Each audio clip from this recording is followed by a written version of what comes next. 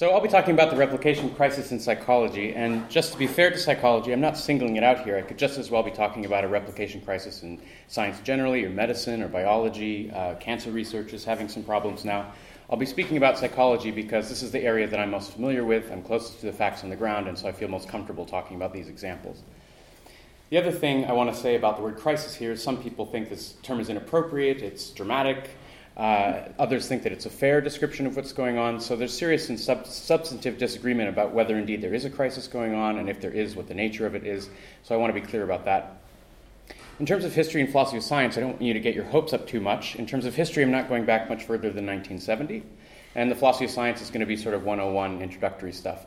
So for those of you who have any familiarity at all with philosophy of science, some of these ideas will be comfortable already. So I'll start with this. Replication is sometimes talked about in the context of falsification, which is an idea that goes back most notably to Karl Popper. This is from his 1934 treatise, Logic of Scientific Discovery. I've already violated my 1970s rule there, but I won't do that again. Here's a naive view of what's going on with scientific discovery, and this is something that Popper was criticizing in his work. You might think that you come up with a theory or maybe a hypothesis in your mind, and you think that it's going to predict some kind of observation, something you should be able to observe. And you try to design an experiment such that the theory will lead logically to an observation. And then if you get the observation that you predicted, you might think, well, that now confirms or at least counts in favor of my theory. That's sort of a naive view of what's going on in science.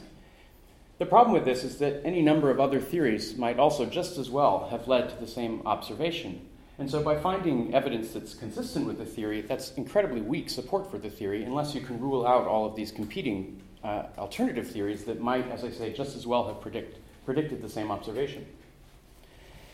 So this is related to the fallacy in logic called affirming the consequent. So this goes like this. If P, then Q, Q, therefore P. You can't draw that conclusion because A, B, C, and D might just as well have entailed Q. So getting Q doesn't give you P for free. You have to rule out all the alternatives.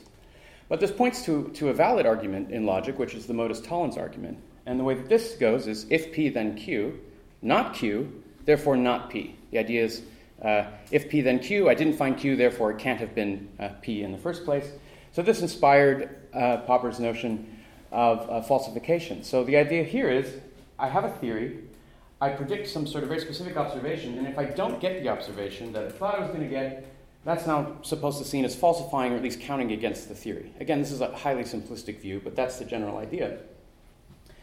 So Popper's notion was that instead of trying to come up with evidence that seemed to support or confirm our theories, we should constantly be trying to come up with hypotheses that predict very specific outcomes, such that if we don't get the outcome that we expected, we should be willing to forfeit our theory. If you constantly have theories that can't be falsified by any possible observation, rather than being a strength of the theory, he thought that was a weakness.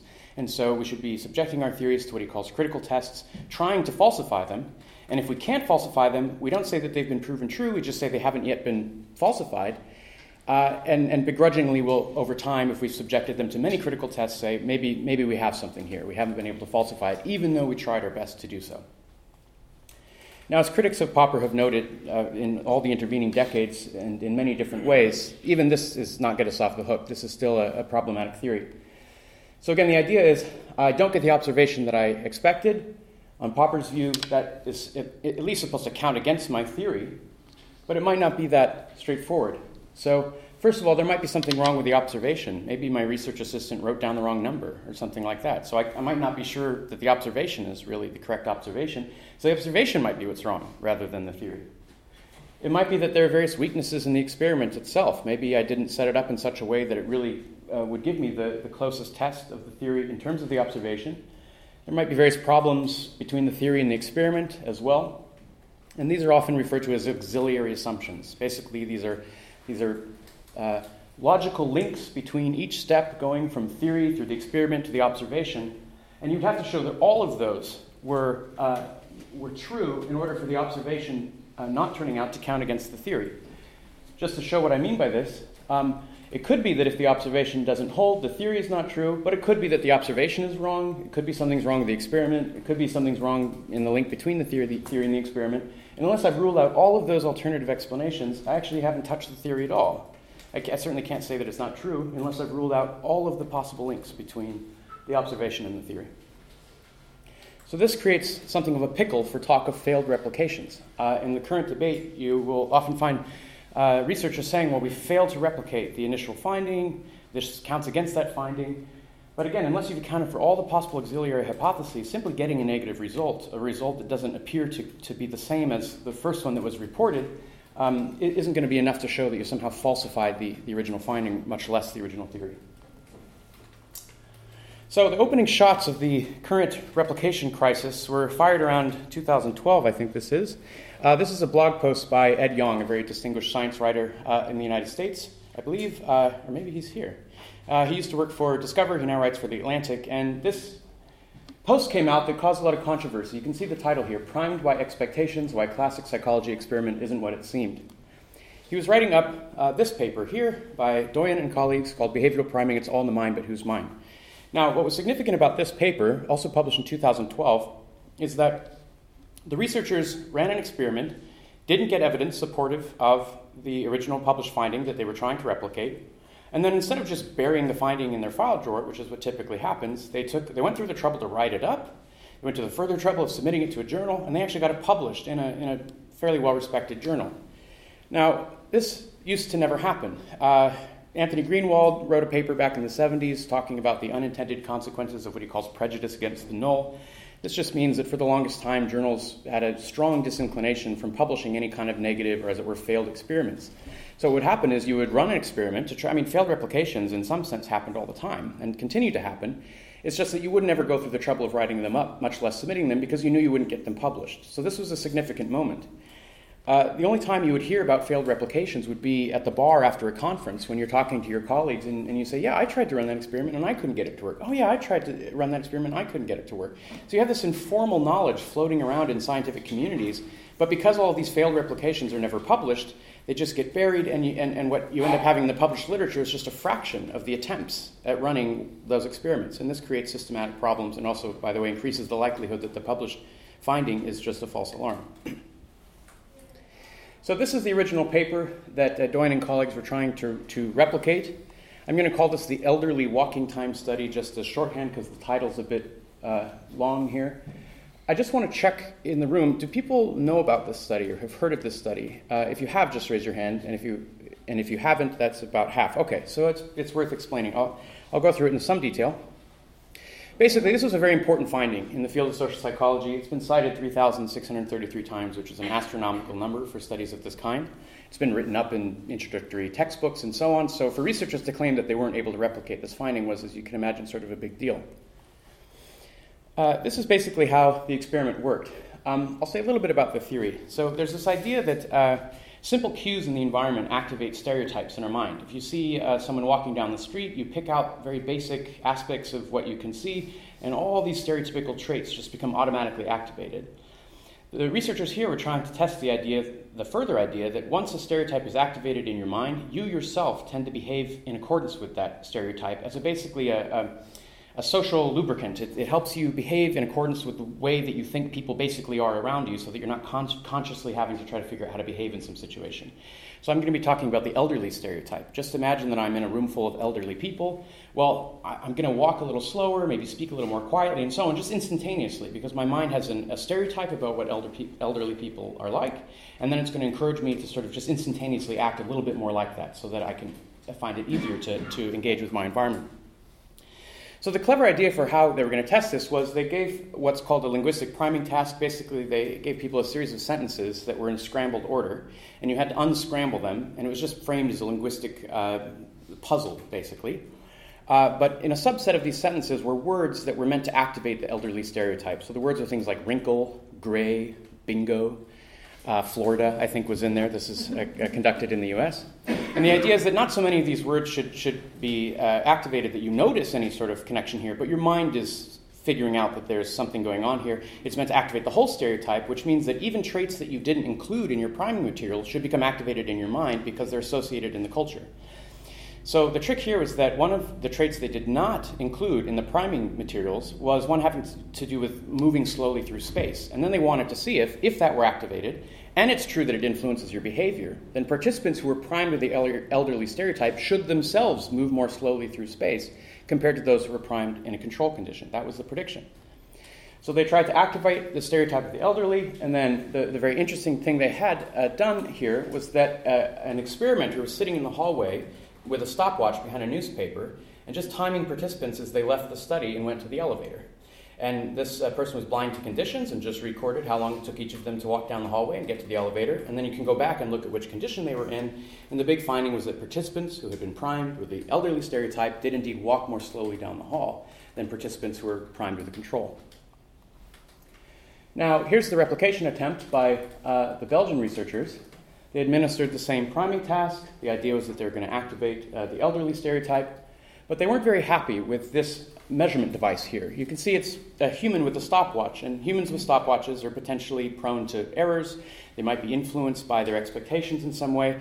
So they actually made a change. This is a replication study, but it's not exactly the same, and in a way that is important, as I'll highlight in a moment. What they did is they replaced the students with stopwatches with infrared sensors. So these infrared sensors are strictly speaking different. They made a change, but on any reasonable understanding about what's going on here, this is an improvement to the study design, because they replaced a measure that's prone to human idiosyncrasy with a measure that's going to give an accurate reading in every condition. So the asterisk I'm raising here is that when you're talking about an exact replication or a direct replication, it doesn't necessarily mean you use the exact same materials. It's actually okay, I would argue, to make certain changes so long as they're better tests of the theory on any reasonable view. And that was true in this case. So unfortunately, they weren't able to find anything looking like the original result. And to drive the point home, they actually went back to the students with stopwatches, and they ran a second study where they told half of the experimenters what the hypothesis was, and the other half of the experimenters what it wasn't. In other words, they were priming them with expectations. And here they were able to replicate the finding in the group of students with stopwatches who were aware in some way of the study hypothesis. And so the implication was that perhaps what was going on in the original famous study, it might have been that the experimenters maybe weren't properly blinded, that somehow their expectations of what was going on was influencing their effect, their timing measures. So the way this was written up by Ed Yong referred to what's called the Clever Hans effect. And again, I'll just ask, before I don't go into too much detail here, does anyone not know what the Clever Hans effect is? Okay, some people don't, so for your benefit.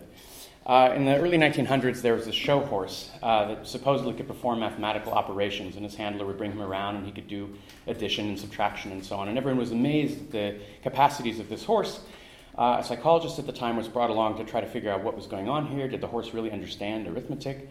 And it turned out, based on a series of careful experiments, that the horse was just responding to very subtle cues on the part of his handler. Maybe that even the handler didn't know. So when the right answer, his hoof is hovering over the right answer, maybe the experimenter perks up a little bit like that or something. And the horse notices that and says, okay, so I'm going to now give that answer. Now that's still an amazing capacity if the horse can read subtle shifts in the psychological state of the handler, but it's not the result that was being claimed. What's important about the Clever Hans effect is that this is experimental methods 101. In social psychology, particularly when you're dealing with these priming experiments where you're doing very subtle manipulations of the environment to try to alter human thinking or behavior, you have to be absolutely certain that the experimenters, everyone who's interacting with subjects, has no idea what the experimental design is, lest they behave like the horse's handler and subtly give some sort of clue that brings about what's hypothesized, but not by the mechanism that was hypothesized. So essentially the claim was, in not such direct terms, that this very distinguished researcher who had come out with the original finding was guilty of making a Psychology 101 very, very basic design error. Now, I'm putting an asterisk here because I'm going to come back to this story. This is not how it ends, but this is how it begins. Something about the timeline here that I think is important to point out is that if you see here, November 2011, this was the year prior, there was this paper, this essay published in the New York Times about a fraud case. You might have heard of Dietrich Stoppel, very important researcher who had published all of these findings, and it turned out that it wasn't the case that he'd just done sloppy research in some way. He was just making up the findings. He would open up an Excel spreadsheet, type in some numbers, and pretend he'd run an experiment, and then publish these results. And he made this whole influential career doing explicitly fraudulent behavior. And so he was caught and found out. There was this big expose in the New York Times. And so I think people are thinking fraud now is what's going on in psychology. And this is difficult because if you have ordinary research behaviors that sometimes lead to a result that can't be replicated, I think a lot of members of the lay public immediately said, there must have been fraud going on there, rather than seeing it as just a normal part of the scientific process. So that's something that was in the background here. Another paper that came out around this time was a study by Leslie John and colleagues where they administered a survey to more than 2,000 practicing psychologists, and they made sure it was carefully anonymized so that the psychologists would be willing, in a sense, to admit to behaviors that otherwise they might not want to admit to if they knew that they were going to be identified. And these psychologists admitted to a whole range of what are now called questionable research practices, which are normal aspects of everyday ordinary lab practice that are in the gray area between fraud and perfect methodology. And when you kind of add them up, they lead to a higher likelihood of having false alarms published in the literature. And so they would admit to things like stopping and checking their data every so many participants to see if there was a statistically significant finding. If there wasn't, they would collect some more participants and check again. And then as soon as it drops below 0.05, they say, yes, we've got a result, and they would publish it. This was standard practice until a couple of years ago. Nobody really was talking about it except for a few methodology journals that maybe this isn't what you should be doing. So a lot of psychologists didn't know you weren't supposed to be doing this. Another study that came around this time was this one by Daryl Bem. Daryl Bem is a very distinguished psychological researcher who has this side interest in what's called parapsychology. So he thinks that these sorts of phenomena that most, as it were, mainstream psychologists think are not true and couldn't possibly be true, he thinks that indeed they could exist. And so he published this study in the top journal in the field purporting to show evidence of what's called precognition, the idea that some future event can actually influence your current decision-making before it's happened. So Bem presented this as evidence of precognition, whereas others in the field said he's used all the standard methodologies, he's used all the standard statistical procedures, and yet he's come up with a result that just cannot be true unless we want to throw out assumptions from physics and basic assumptions about the way the world works. So maybe something's wrong with our methodology, right? If he's using the best methods in the field and coming up with a ridiculous result, something's probably wrong with our methods. This paper was also published around this time. Undisclosed flexibility in data collection and analysis allows presenting anything as significant, and these researchers sort of famously concluded it is unacceptably easy to publish, quote, statistically significant evidence consistent with any hypothesis. Now, there's a whole other debate going on right now about what sort of statistical procedure should we be using in psychology and other fields. The standard now is to use something called null hypothesis significance testing, which rests on that famous p-value. When p is less than 0.5 or sometimes less than 0.1, researchers rejoice and submit their finding to a journal. For 60 or 70 years, statisticians have been shouting at psychologists that you must not use this procedure. It's an invalid inference procedure. It only gives you helpful information during extremely rare conditions that almost never hold when you're running a psychology experiment. And yet, because psychology professors learn these tricks in grad school and teach them to their students, there's a sort of institutional inertia whereby null hypothesis significance testing is just carried on and on and on, despite the fact that it's very likely to lead to, as I say, findings that won't be replicated later. So in response to this, the editor of one journal, Basic and Applied Social Psychology, a colleague of mine, David Traffamau, actually took over the editorship of the journal and banned p-values. He said, you actually can't use this procedure anymore. And a lot of psychologists said, well, what the hell do we do? We don't know anything else to do. So this created a whole furor in the field. Just to give a personal turn here, I had difficulty replicating a major finding in the field myself. This was when I was an undergraduate student back in 2009 or 8 or something like that. The study I was trying to replicate, which I just assumed was true, it was published in Science magazine, and at that point it had already been cited hundreds of times. Now it's about 800 times. So this is a very influential finding. The idea here is part of the so-called embodied cognition literature. The thought is that if you're made to feel guilty or morally impure in some way, you'll actually be tempted to physically cleanse your body. And the thought is that moral purity and physical purity are somehow connected in the mind. There's evolutionary explanations for why this might be so, that are initially we had disgust towards pathogens, and then that was sort of exacted by later evolutionary processes to have us feel disgust toward immoral events as well. And so the finding here was that if you induce a feeling of guilt in the participants, then they're more likely to want to wash their hands, more likely to select cleansing items on a shopping list compared to other items. That was the finding. Well, the first time I ran this, I had 2 times as many participants as the original study reported, and I wasn't able to find anything. But so I wrote this up with my colleagues. I thought I would try to not commit myself to the file drawer, but rather make this say, listen, I tried to find this effect. I couldn't find it. We sent it to the journal, and what was interesting was that the reviewer said, well, listen, you know that the effect size that was published in the initial report was probably inflated. Initial estimates of effect sizes are almost always bigger than they really are once you sort of get more findings into the literature. So we said, you should assume that it's much less than that, and we eventually had to run it with 5 times as many participants in order to satisfy this reviewer. And still, even though we were using the exact same methods and materials, we contacted the original researchers who very graciously walked us through the design. There was no sort of attempt to hide what was going on. We still just couldn't find any evidence of this effect using standard procedures. So we wrote that up and published it there. So this whole string of events was, I have to admit, very disheartening. The area of psychology that I was training at the time was this priming psychology, which I thought was very interesting and exciting, that these subtle interventions in the environment could be influencing our thoughts and feelings and behavior. And here it looked like this sort of thing was just crumbling before my very eyes. So rather than continuing on too much further as an experimental psychologist, I decided to take a detour and study the history and philosophy of science at Cambridge. And it was there that I wrote a sort of thesis on this replication issue that eventually was edited and published as this paper here with David Traffamow. He's the one I mentioned earlier who edits Basic and Applied Social Psychology. And while I was there at Cambridge, I met this visiting scholar named Stuart Firestein. He was there on some sort of fancy grant to write a book. He's based normally at Columbia. And we got to talking about this replication issue and this crisis. And he said to me, well, what crisis? And I'd just written this whole paper saying, well, there's this big old crisis going on. Haven't you been paying attention? So we get into these arguments over whiskey late at night. And often what happens when you have one person say there's a crisis and another person says there's not a crisis is that you just have 2 different senses of crisis in your mind. And that's what I think was going on between Stuart and me. So I'll tease apart 2 senses of crisis here. The first is crisis of confidence. This is basically, there's something going on where people have lost their confidence, and it's sort of a descriptive claim. It's not saying whether they're justified in having a loss of confidence, it's just a descriptive claim. The other is a crisis of process. And the way that I'm kind of summarizing this is a crisis of confidence is people are freaking out, and crisis of process is science is broken. There's a crisis in the sense that we're doing this wrong, and we need to make some serious changes.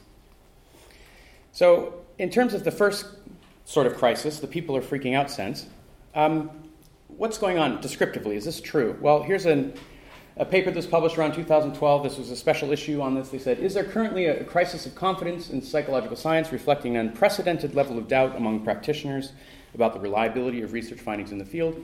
It would certainly appear that there is. So this is some evidence that there's a crisis of confidence in the sense I've just described. Now, when I was at Cambridge and we're studying the history of science, one thing you learn to be very cautious about is any time you hear the word unprecedented. This is another paper from that same journal where Roger Gainer-Sorolla says, well, crises have been declared regularly since at least the time of Wilhelm Wundt, one of the sort of founding fathers of psychology.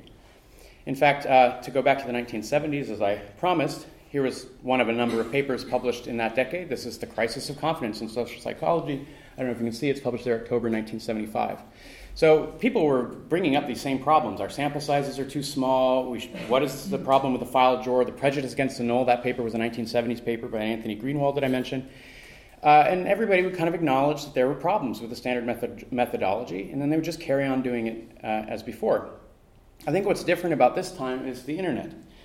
This blog post that I mentioned and the response from the researcher and the further articles that were written up, it was all out in the open. The dirty laundry of psychology was suddenly being aired in a very public way in the New York Times and so on. And I think researchers now, the reason why this has sort of taken hold and persisted in the public consciousness is because I think researchers are aware that we really have to clean up our act. There's also a fascinating sort of public communication of science issue going on here as well, because I think the public generally thinks that if a paper is published in a scientific journal, that just means it's a fact. And then if somebody says, well, we had a hard time replicating it, then they say, well, science is just garbage. I can't trust anything, when there's information coming out about health research or whatever. The public needs to know that there should be a certain amount of failure to replicate, because that means science is being productive and interesting. It's trying stuff out that might not work or might not hold up. If every result replicated, that would mean we'd be doing very boring, slow, piecemeal bricklaying science. So that's something I think we should talk about. Now, here's a survey that came out in Nature just a little bit ago. This is, again, the descriptive claim. Is there a reproducibility crisis? Something like 52% say there's a significant crisis, 38% think there's a slight crisis, and some small minority think there isn't. This is across scientific fields. So I think that gives some support for the first sense of crisis. There is indeed a crisis of confidence, but is there a crisis of process? Is it the case that science is in some sense broken? Well, here's a post from stephenporter.org, a researcher who says psychology is broken. And what he's referring to here is a painstaking, years-long effort to reproduce 100 studies published in 3 leading psychology journals found that more than half of the findings did not hold up when retested. And what he's referring to is this paper that was published in Science. It's called Estimating the Reproducibility of Psychological Science by the Open Science Collaboration. This was published a couple of years ago, raised a huge splash, and it caused a lot of people to think that psychology anyway is broken. So let me bring to the surface what the underlying reasoning is here. In order to claim that psychology is broken on the basis of these findings, you need to think something like this. If a field is not broken, most of its results should replicate when independent labs rerun the experiments. Well, most of psychology's results did not replicate when independent labs reran the experiments, so psychology is broken. That's what I think is going on here under the surface. Now, I've just indicated here, I'm not sure we should be very confident about this first claim that most results should replicate when independent labs rerun the experiments. You have to have some prior sense of what you think the correct rate of replication should be. It shouldn't be 100%, because that means that we're not advancing at all. It shouldn't be 0%. That would be pretty disturbing. Maybe it should only be 50%. So until you know what you think the prior appropriate percentage is when you're dealing with trade-offs between exciting new research and sort of bricklaying research to confirm previous results, unless you know what the correct ratio is between those things, you don't have any grounds for saying that 50% is too big or too small. But I want to focus on the second issue and just see whether it is the case that we can conclude on the basis of this open science collaboration paper that it is true that most of psychology's results did not replicate when independent labs reran the experiments. So here's this paper. They looked at 100 studies from 3 major journals.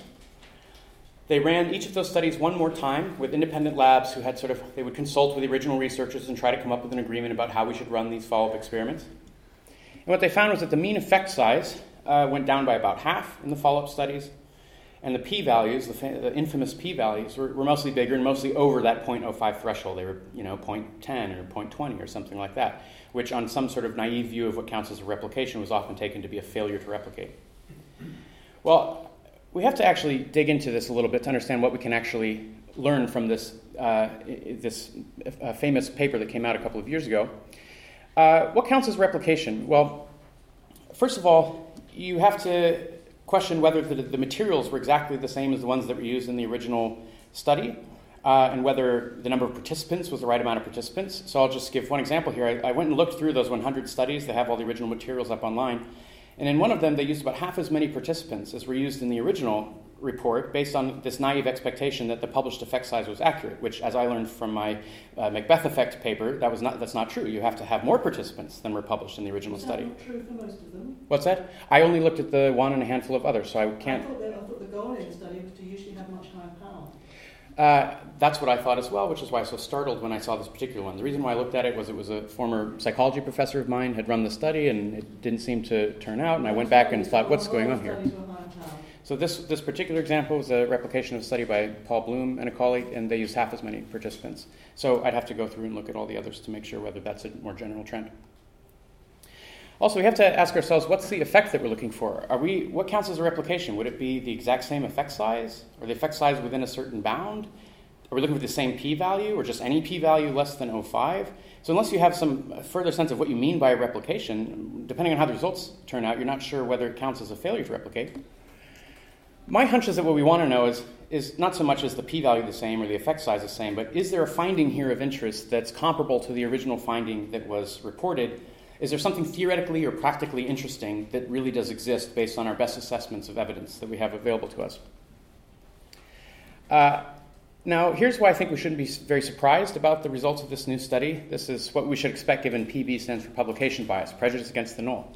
When you're only publishing a fraction of studies, let's imagine you take a study and you run it under ideal conditions 100 times, and it's the same study over and over and over again. Well, you're going to get a distribution of p-values. It's not going to be the same time every time you run that test, the same p-value, and your effect size is going to vary as well over the course of those 100 studies. Well, given that you only typically publish studies that work, you know that the published findings are going to be on the high end of this distribution. The effect sizes are going to be the ones that are a little bit bigger. The p-values are the ones that are going to be smaller. And so this means that almost by definition, the second time you run this study, you're going to get a bigger p-value because of regression to the mean, and you're going to get a smaller effect size. In other words, you don't have to even run this experiment to know that the second iteration of any published study is very likely going to give you a smaller effect size and a larger p-value. So this is the problem with repeating a study one time. The p-value, by the way, almost means nothing on one iteration of any study. It only begins to accrue some inferential value over multiple iterations of a study. And so, as I say, when you run a study one more time, your informational value from that is almost zero. You don't learn almost anything from that. And this is exactly what you should expect, is that the mean effect size should go down and p-value should go up. So now I want to talk about how do we know we're doing an adequate replication? I mentioned the smaller sample size, which, as far as I know, only applies to that one case. AA stands here for auxiliary assumption. So I want to go back to this study by Barge and colleagues and the replication attempt by Doyen and colleagues. So I told you that they gave the same priming task here. They tried to bring to the mind the elderly stereotype. They replaced the stopwatches with the infrared sensors. But I didn't tell you, actually, they didn't do an exact replication here. They made a change as well in terms of the priming materials. Specifically, they translated all the materials into French because they were carrying out the study in Belgium, and the participants would understand French rather than English. Why is this important? Well, here's a still unpublished study. I saw a previous draft of this sort of circulating around in the gray literature. I don't know what its fate is, but Michael Ramskar is a very senior linguist who wanted to look at this case of the difficulty to replicate the original finding.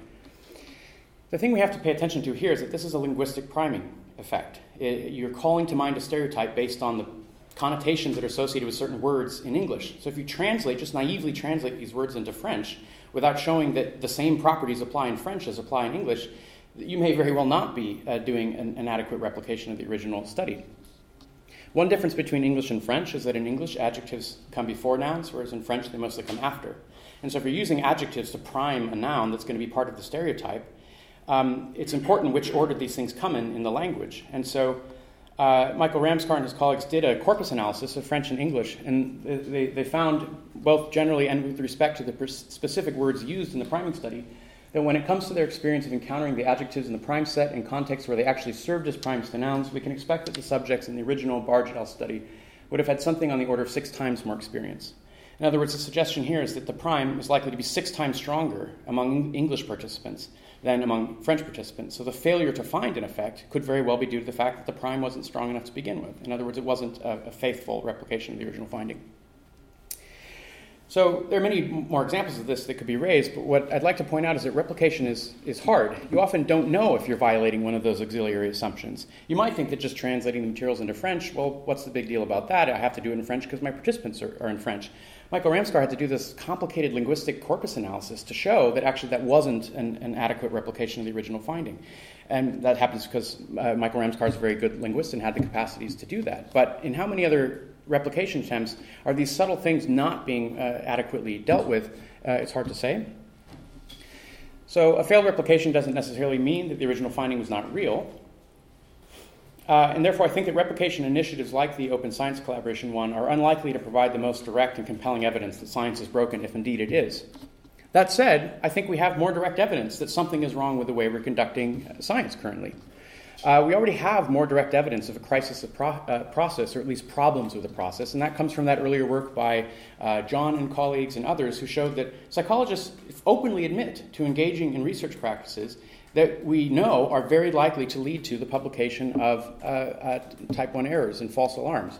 And so since we already have evidence of those more directly from the admissions of psychologists, if we want to have an intervention, it might not be that the best way to do that is to have these massive armies of replicators running around trying to redo every study that was ever published. You have resource constraints on how to actually do that. You have questions about which studies are worth replicating or not. It might very well be that in terms of intervention, we need to focus on the problems upstream that we know are very likely to lead to false alarms rather than trying to count the number of false alarms, if you see what I'm saying. So I indicated already, here's the more direct evidence. Psychologists are admitting to these questionable research practices, p-hacking, harking, which stands for hypothesizing after the results are known. This is where you run essentially an exploratory study. You're not sure what you're going to get. You don't really have a strong sense of the hypothesis. You run some statistics, and a couple of them pop out p is less than 0.5, and then you come up with some hypothesis after the fact. You go, well, gee, what would predict that? I don't know. How about this? And then you write up the paper presenting what are exploratory statistics as though they were confirmatory statistics, and that's a problem. There's also quite a lot of work that's been done on the reliability of peer review, which is just not reliable. You can test peer review by, for example, embedding a bunch of errors in a manuscript and sending it out to a bunch of peer reviewers and seeing how many of them notice the errors, and very few of them seem to notice it. There's also just problems with sloppy peer review, cronyism. There's a lot of politics of peer review. One thing you learn if you ever work as an associate editor for a journal is you get the manuscript, and if you have a stance on it, you can sink it or float it depending on who you send it to for review. You know that so-and-so is going to give it a crappy review, or that one's going to give it a good review. So it's not like there's this beautiful objective process by which the most dispassionate and qualified reviewers are handling every paper. So peer review, I think, if we're going to count on this as a quality control mechanism, we should be extremely concerned. Peer review is not a quality control mechanism up to the job. Publication bias we talked about. This is the issue of failure to publish negative results. Again, if we have 20 labs running essentially the same experiment and one of them gets it to work, the highest likelihood is that that's a false alarm, and all the other studies, if we never hear about them, we don't have any way to know how much confidence we should place in that published finding. And I want to share a quick story about this issue of the need to publish negative results. I was writing some papers on this topic, and I was searching around in the literature. I think I typed in the need for reporting negative results to come up with some examples I might cite. And I found this paper that goes back to 1927 in the Journal of the American Medical Association. So this is something that's been written about for ages. I have to tell you what this researcher said. I'm actually going to read this thing mostly in full because I think it's very clever. So it says, to the editor, one of the things we practitioners sometimes neglect is the reporting of failures. In the journal, Dr. So-and-so reported the treatment of 6 consecutive cases of warts with a certain injection. I venture to guess that as a result of this publication, not less than 100 physicians, perhaps several hundred, injected this substance into the patients. Supposing that 99% get negative results, what happens? Each of them gives up the method as a failure and does not say anything more about it, and the treatment remains on record as an undisputed success. Maybe 1% who meet with success will communicate with Dr. Sutton so that by and by he will have quite an impressive series of cases which seem to support the original finding. To practice what I'm preaching, let me now report that on November 30th, I injected this substance into the left buttock of EBM, a girl age 18, who was at that date complaining of 24 warts. At the present date, there are 28 warts, and evidence of regressive changes in the original 24 has not been seen. So now I have this big reveal, which is that the author of this is John Rosalind Earp, who is my paternal grandfather. He died in 1949. I never met him. I never knew him. He died when my own dad was 7 years old, so my dad didn't know him either.